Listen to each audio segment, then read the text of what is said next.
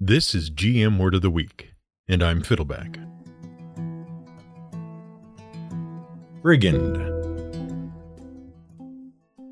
When it comes to working out the origins and evolutions of various fantasy tropes, which is what we do around here in case you somehow haven't figured that out by now, when it comes to figuring out the origins of fantasy tropes, it's easy to fall into a couple of pretty big traps. The first trap is that things can look pretty similar even if they are completely unrelated to each other.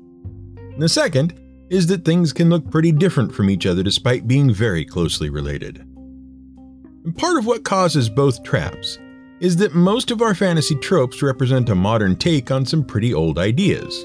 But as time passes, we see things in a different light. Last week, for example, we explained how highwaymen and footpads, thieves who accosted travelers and stole their stuff, went from a criminal menace to a romantic antihero, a scoundrel with a heart of gold. This week, we have a related word. The word is brigand. But hold on, let's not jump ahead, because when it comes to not being misled by similarities, we take our cues from linguists. After all, it's usually linguistics that helps anthropologists and historians track the movement and evolution of cultural ideas. And that's pretty much what we tried to do in our own armchair amateur entertaining way too.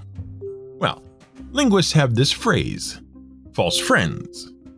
It's a colloquial term for a bilingual homophone.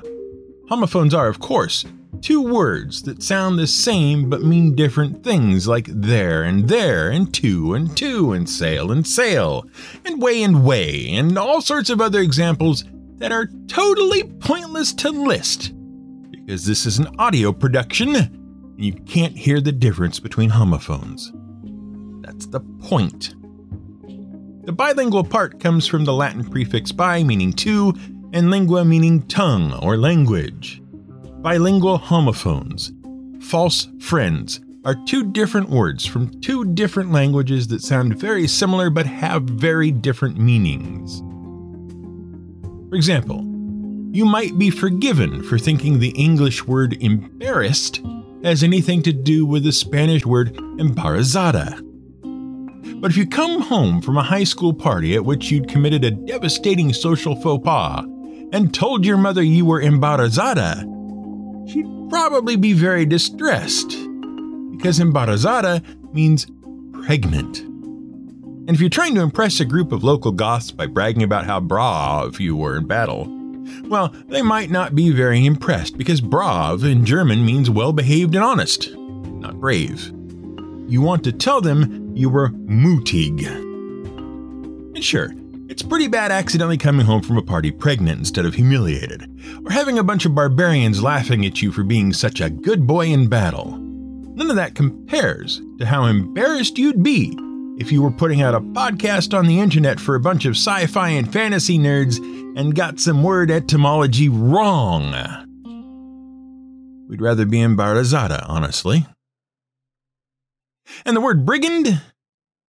Well, that's just begging for you to screw up the etymology, because it's awful close to the word brigandine, armor, and it's also really darn close to a very famous tribe of Celtic sellouts called the Brigantes. And considering the word brigand refers to a member of a gang who lives by plunder, pillage, robbery, and ransom, it's hard to see exactly what that might have to do with a suit of 14th century footman's armor, or with a Celtic warrior tribe from England who made peace with the Romans and sabotaged the freedom efforts of neighboring tribes. But it's also easy to imagine how those ideas might be related. So let's start way back in jolly old England, a long time ago. By the way, have you ever wondered why we call it jolly old England? Well, jolly England was actually another way of saying merry old England. It goes all the way back to the year 1129 when English clergyman and poet Henry of Huntingdon wrote the definitive word on the history of England up to that point, Historia Anglorum.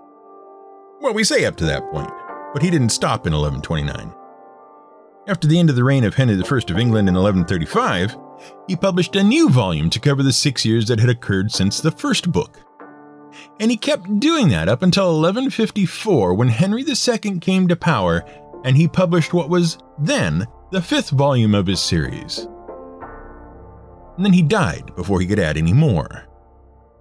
At some point, he used the phrase Anglia plena jocus in his book. That's Latin for England is full of fun. We're not sure why. It was the Middle Ages. Nothing was full of fun.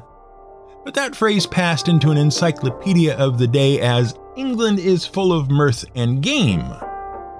That phrase kept getting passed around in church literature through the 14th and 15th centuries, and it seemed at the time to refer to the large number of festivals, games, and celebrations that the English folk filled their year with.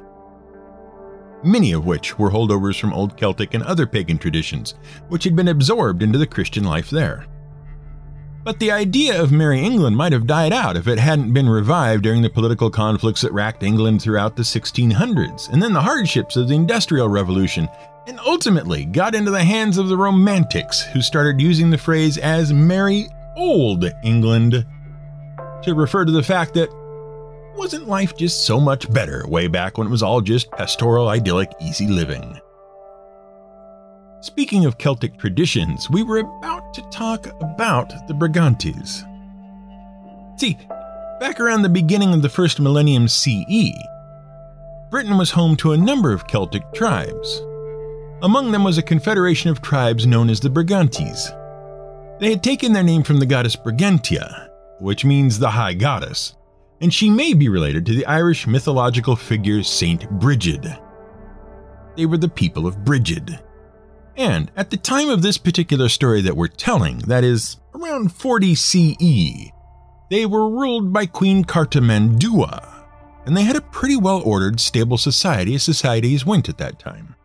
In 43 CE, though, their stability was threatened by the Roman Empire.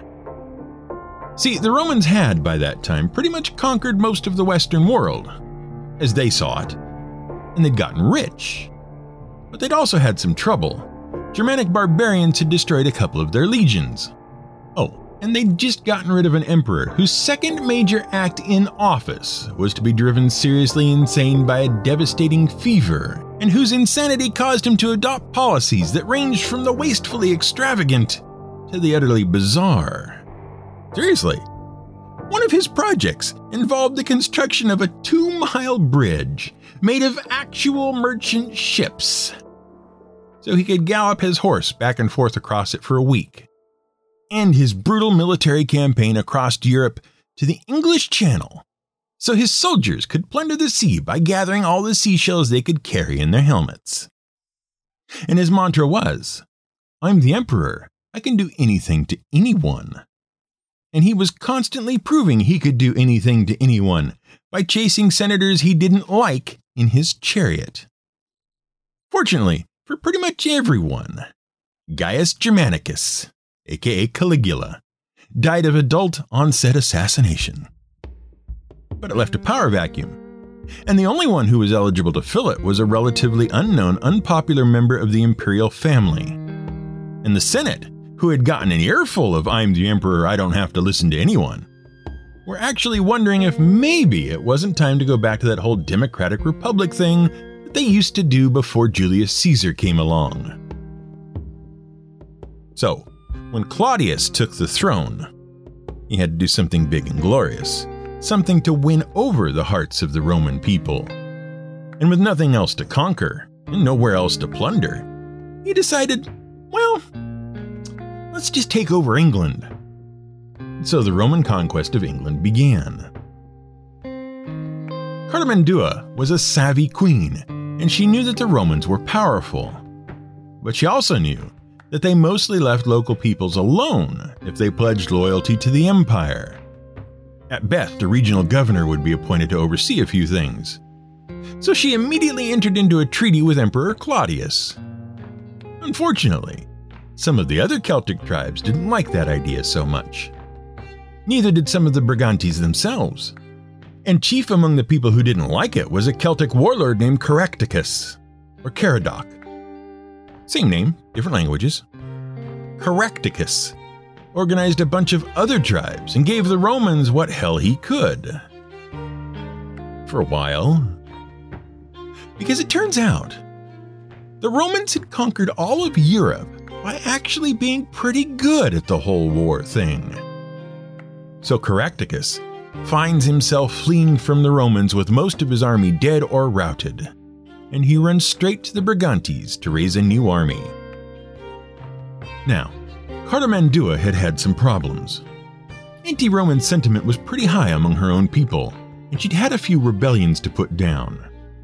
And she'd had to call on her new allies, the Romans, to help her put down those rebellions. And they had. So she couldn't have Caractacus hiding out in her lands raising an army to fight the Romans. Either she'd end up with another rebellion on her hands, or the Romans would attack her land to get Caractacus, or she'd be accused of harboring him.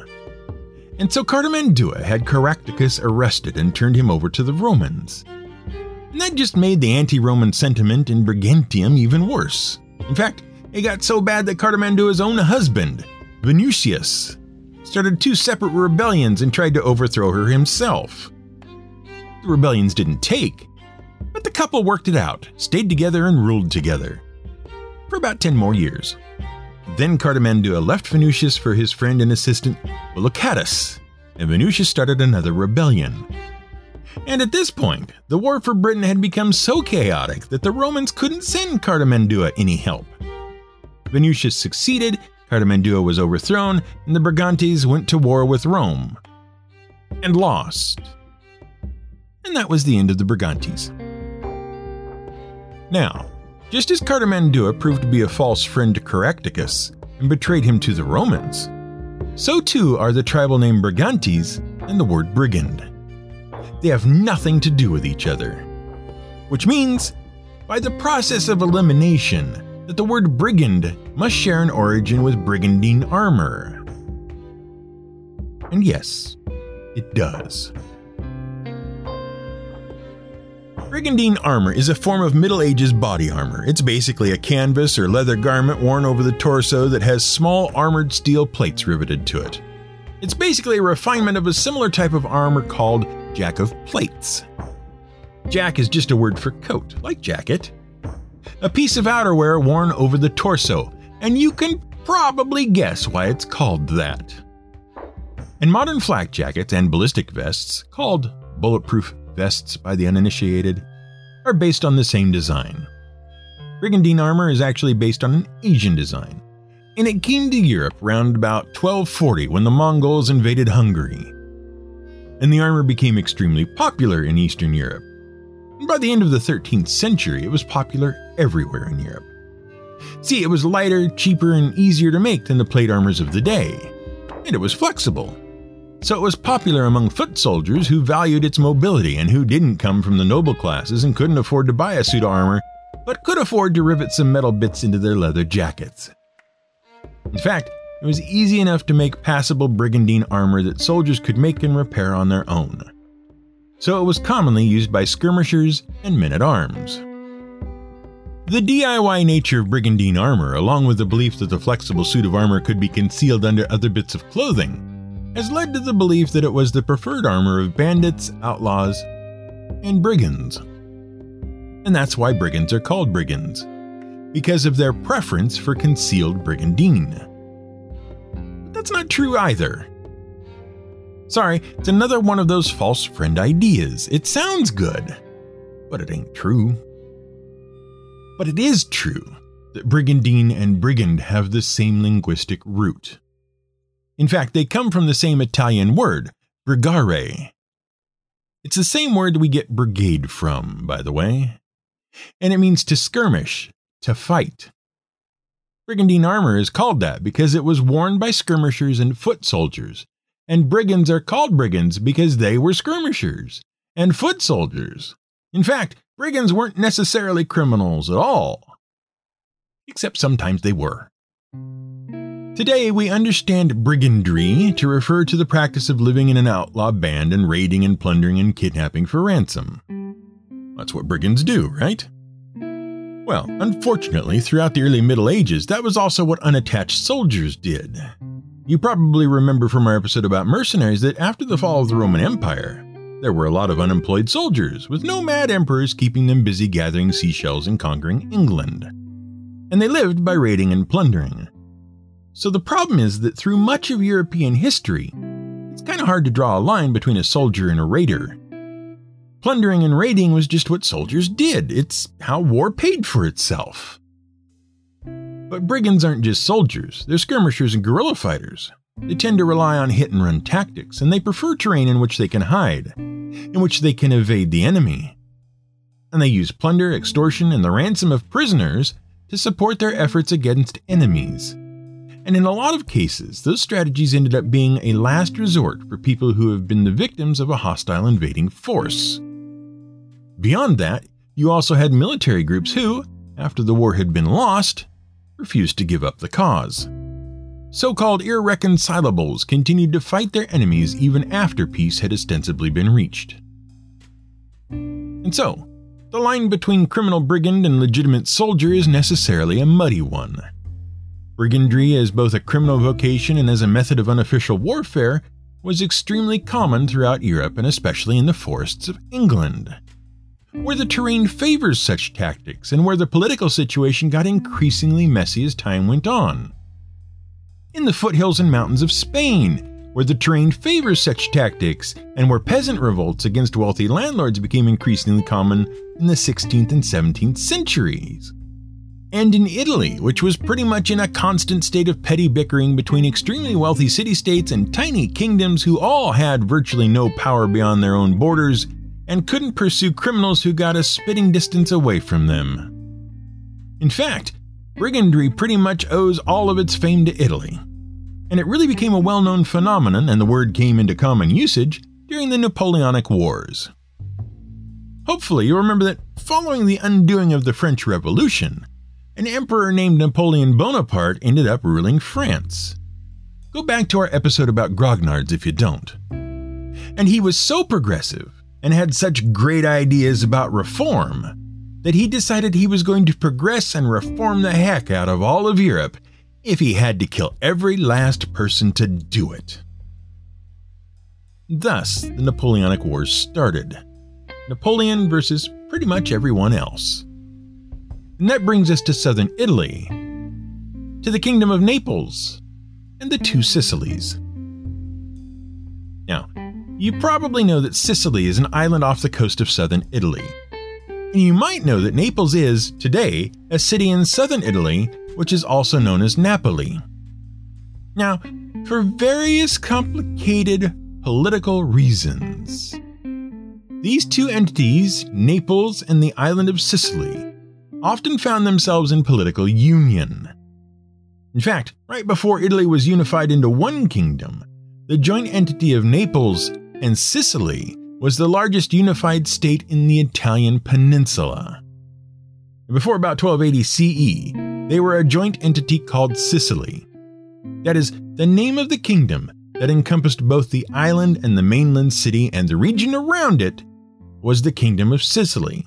But then there was an internal war, and ultimately the island of Sicily fell into the control of the House of Barcelona, while the mainland portion around the city of Naples remained under the control of its king, Charles I. Charles refused to give up the title Kingdom of Sicily, even though the island of Sicily was no longer a part of the kingdom. And so there were two Sicilies. Fast forward a few centuries, and Naples and Sicily entered into alliances, unified again, fell apart, and did this whole will they or won't they Ross and Rachel thing for a long time. And during that time, whenever they were united, they were nicknamed the Kingdom of the Two Sicilies. And now, going into the Napoleonic War, they were on again. And so the Kingdom of Naples and the island of Sicily were the Two Sicilies again. So now we get to the era of the French Revolution, and the king of the Two Sicilies was a Bourbon man named Ferdinand IV. He considered himself pretty enlightened, and he instituted a policy of social reforms to modernize the states in the spirit of enlightened despotism. Yeah, if that sounds fishy, that's because it was. And when the middle class and the scholars and clergy started to hear about the democratic and republican ideas coming out of the French Revolution, they called BS on the whole affair. And Ferdinand didn't take that well. And the rebels took to the hills. Literally. And they started a pretty serious campaign of brigandry. plunder, kidnapping, murder, the whole shebang, to basically drive Ferdinand out of power. Ferdinand held out for a while, and then those darn Napoleonic Wars showed up, and the revolutionaries of Naples were happy to side with the French forces. The Kingdom of Naples was claimed by France, and Ferdinand fled to Sicily. Napoleon declares Naples independent, installed an allied king to reform and modernize Naples, and moves on to other things. Meanwhile, Ferdinand and his loyalists started their own campaigns to retake Naples, which was pretty much a brigandry campaign itself. And what followed was the start of a tradition of people resorting to brigandry in the Two Sicilies, which would become the official name of the kingdom in a few years, at pretty much the drop of a hat. The region became synonymous with brigandry. It was just what they did.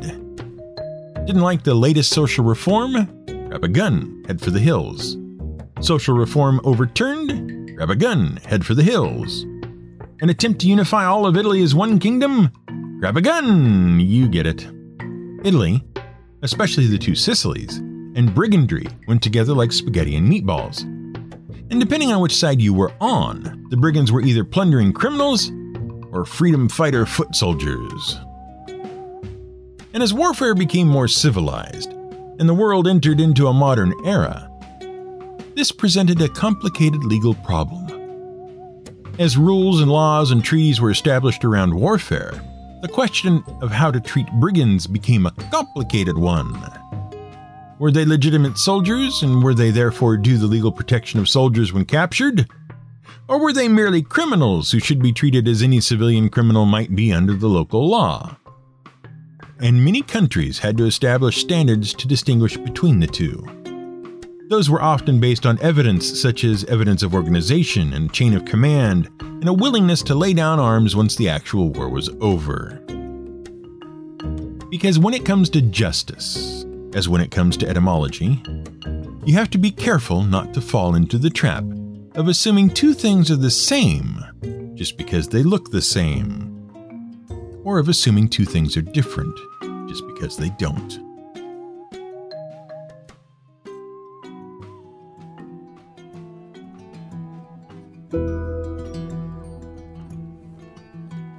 This has been GM Word of the Week. It's written and researched by The Angry GM and produced by me, Fiddleback. You can support us on Patreon at patreon.com/GM Word of the Week. You can find more at gmwordoftheweek.com and theangrygm.com.